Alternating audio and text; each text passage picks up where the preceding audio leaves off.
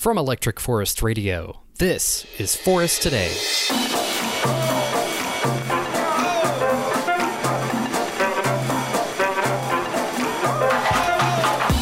Today we chat with Lindsay Glatz and Nolan Beaver. Their team was a winner of the Art Installation Sponsorship Program in 2019. Up next, they'll tell us more about the process of bringing their Lamplighter project to life. I'm Lindsay Glatz, and I'm with the Lamplighter Project, producing the piece. And we have Nolan, who's really the artistic vision behind the installation. And I'm Nolan Beaver.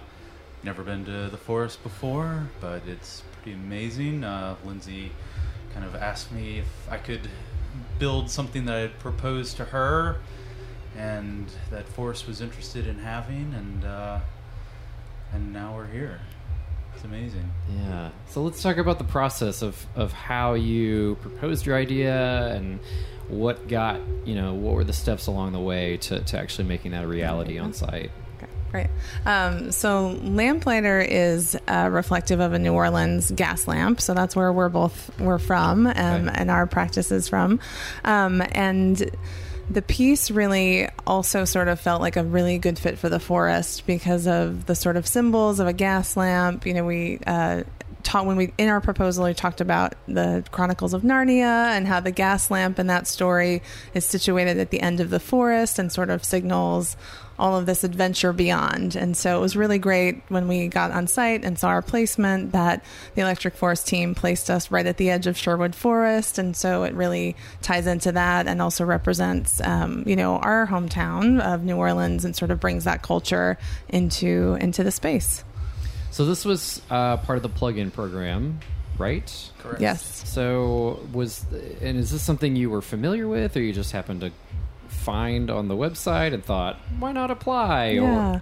So, this is Nolan's first forest. I've been a couple years in the past and always been really in awe of the work that has happened here and always in sort of keeping in mind projects that might be a good fit. And this particular project just felt like, it was very synchronicity with what Forest was looking for. Sure. Yeah. How have you found the community of artists here since you've arrived and been on site? Tremendous. I do a lot of work that touches on a lot of festivals around the country, and the just like energy from everyone, through setup and through the, first couple of days of the event has just been absolutely phenomenal. Everybody's super positive and, willing to help, and it really is a unique and very beautiful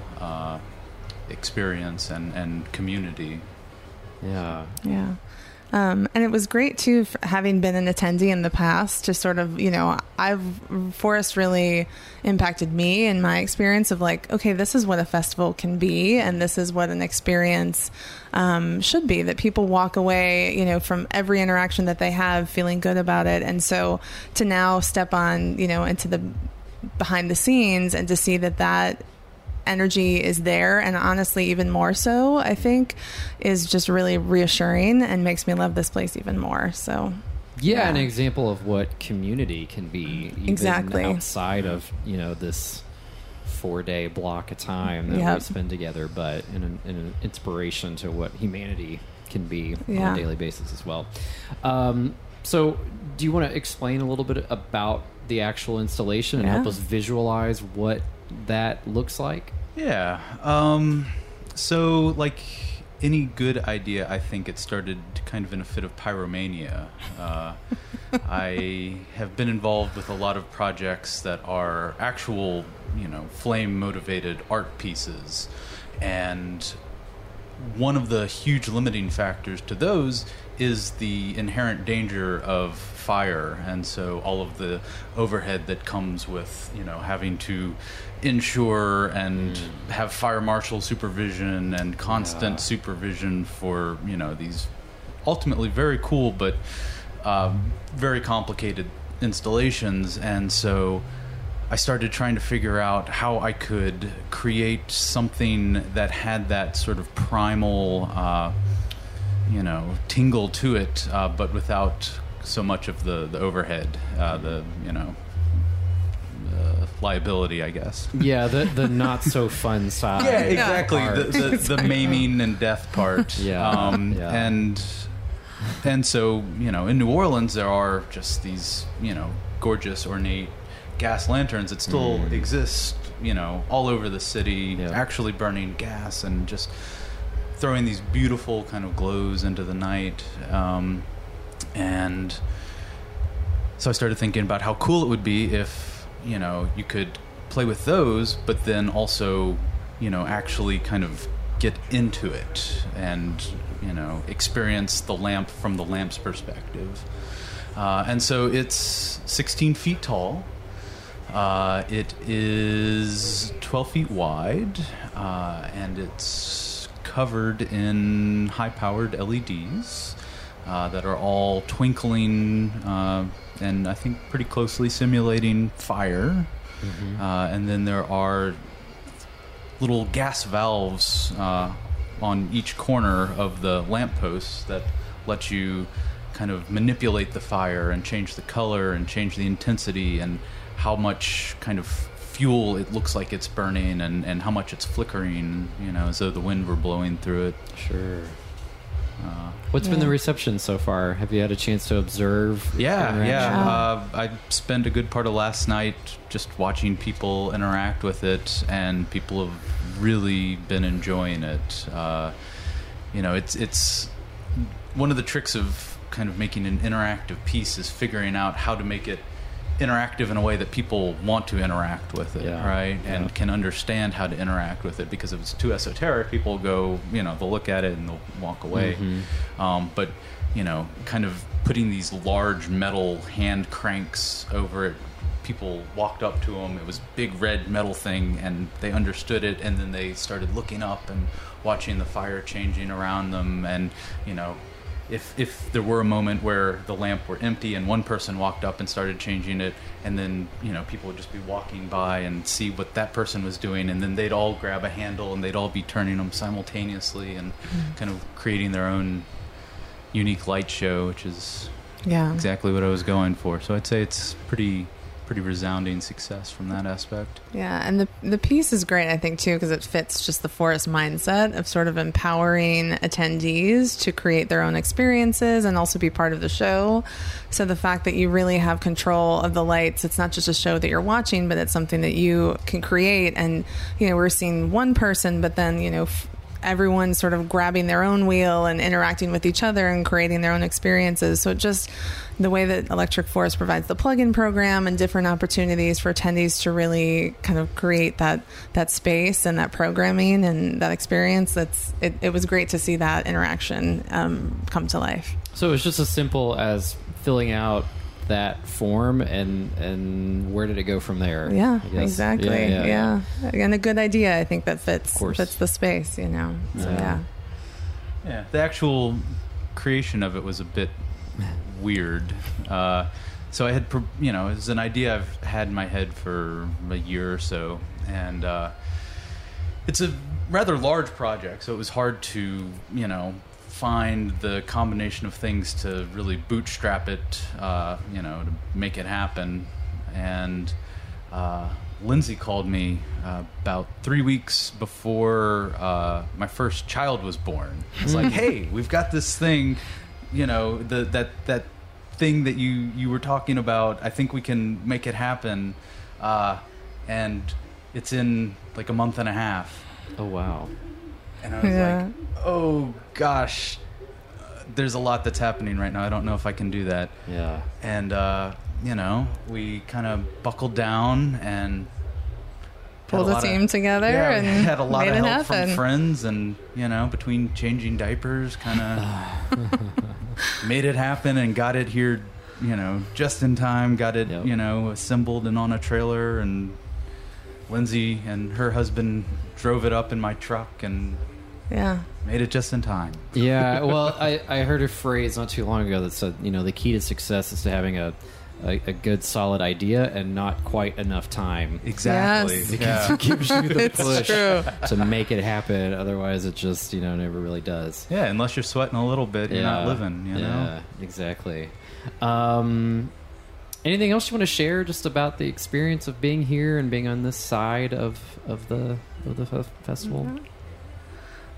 I mean, it truly has been an amazing experience for us as artists, as producers, as attendees to the festival, just really to tap into that forest magic. I think, Nolan has worked production on a ton of festivals and we've also had the experience of being attendees at events, and I think there's just something really special here, and it's it's very carefully cultivated, and the team behind it is really incredible, and I think that's just something that we're very proud and very appreciative to be a part of, and hope that we can continue working with Forest as it grows and as our work expands.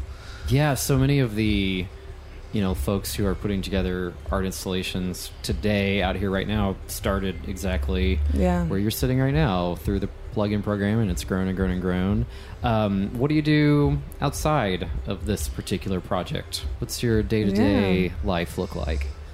Well, I'm a professional lighting designer, okay. So I do a lot of stage design and film work and things like that. So I'm kind of in the digital lighting control realm, but it's always me controlling the lights, and so I've done at this point 2 large interactive pieces, and it's really much more entertaining for me to watch other people make the decisions about what happens with the lights. I've really been enjoying that. Yeah. Perfect. And I work for the Arts Council of New Orleans, so we tap into a lot of the same things that Electric Forest does in terms of supporting artists and, bringing together sort of public art and creative projects. And we do have a light festival in New Orleans as well called LunaFest. So that's what I run. And after my first Electric Forest, I went back to the team there, and I was like, let me walk you through what this experience was. And so it's really impacted my experience as a producer of events, and also just trying to build that organic magic that kind of comes when you bring amazing people together with beautiful art. Like, it can transform communities, and that's what we try to do in New Orleans and on the road with our New Orleans artists.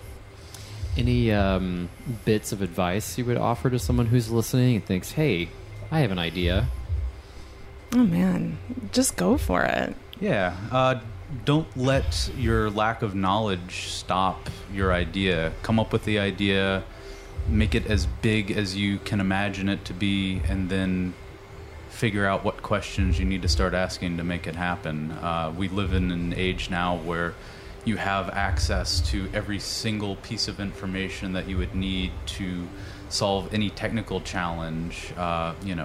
Within 24 hours, you could have the whole thing kind of crowdsourced, basically. And then beyond that, just talk to your friends. You'd be amazed what people you think everything that they're capable of, what they can actually do when they find something that they really want to dig their claws into. Yeah. And don't forget about resources. I think there's a lot of support for artists, and I think we're seeing across the nation more interest in public art and more interest in creating experiences for the public to engage. And, it's what's defining cities right now. It's what's making spaces attractive to visit and to live in. And so, get your ideas out there so that people can support you and find the ways that, your local art council or whatever. But there's resources to help bring projects to life. And, just go at it one day at a time, and it usually isn't overnight, but keep at it and make it happen. Thanks to Lindsay and Nolan for chatting with us. You can find more info on the Art Installation Sponsorship Program and how you can apply by visiting electricforestfestival.com and navigating to the plug-in program page. That wraps up today's show. For more episodes of Forest Today, the Brainery Hour, exclusive DJ mixes and live set recordings, and so much more, search for and subscribe to the Electric Forest Radio podcast wherever you get your podcasts, or visit electricforestfestival.com/radio.